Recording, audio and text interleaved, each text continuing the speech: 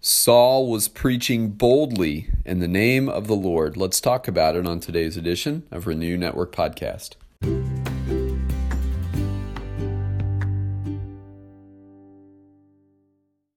Good Friday morning, my friends. We are moving on in Acts chapter 9. Today we're going to be looking at verses 26 through 31. And we're making our way through this very long chapter. This is the chapter outlining Paul's conversion and the beginning of his public ministry.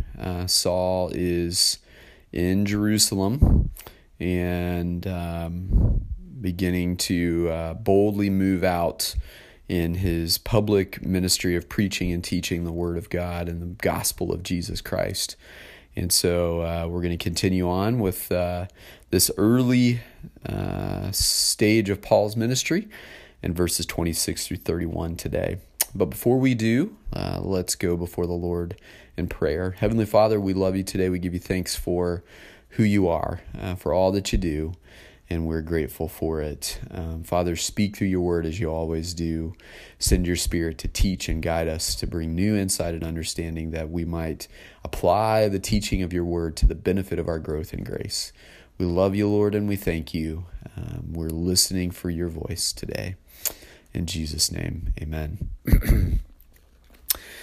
All right, Acts chapter 9, 26 through 31. And when he had come to Jerusalem, he attempted to join the disciples, and they were all afraid of him, for they did not believe that he was a disciple.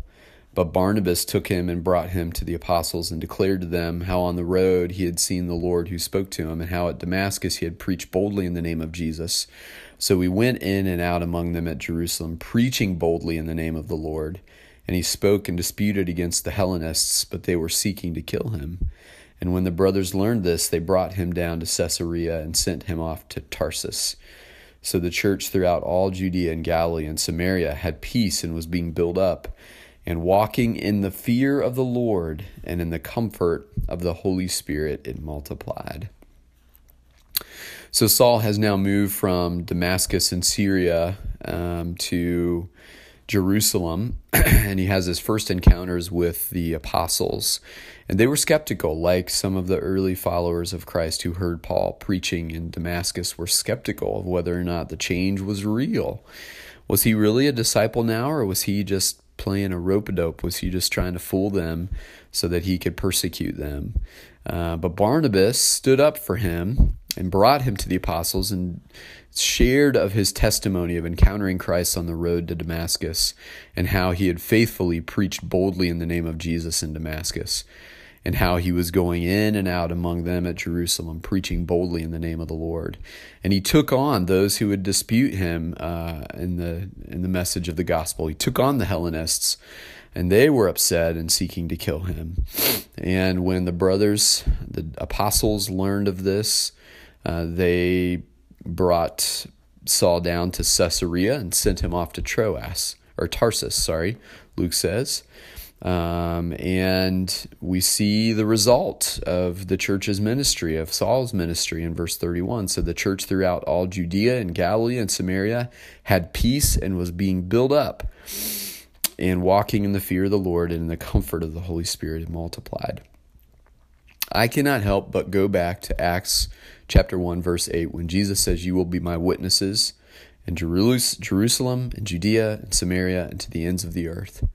And then in Acts chapter 8, verse 1, when persecution, part of the persecution that Paul was a part of facilitating, caused the believers to be scattered outside of Jerusalem, except for the apostles who stayed there, into Judea and Samaria. And the gospel began to move into those very regions that Jesus said that it would. Jesus knew that persecution was coming. He knew that they would be scattered. And here is Paul doing some of the scattering. And now he is ministering in Damascus and ministering in Jerusalem. And lives are being changed, and people are receiving the gospel and coming to faith in Christ. And the end result of all of this movement of Christ that Jesus predicted would happen in Acts chapter 1, verse 8, we see coming to fruition in Acts 9:31.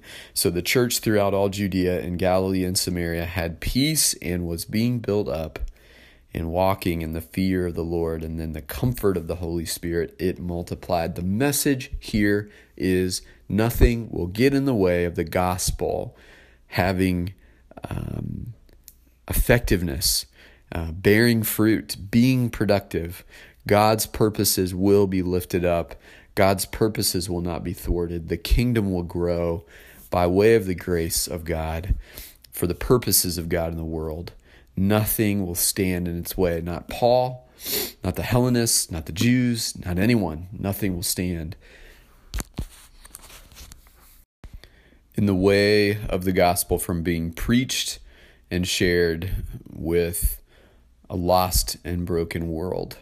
My friends, we're a part of that calling. We're a part of that mission. We are following in the footsteps of Saul and all of the other first century apostles and Christians and disciples of Jesus Christ.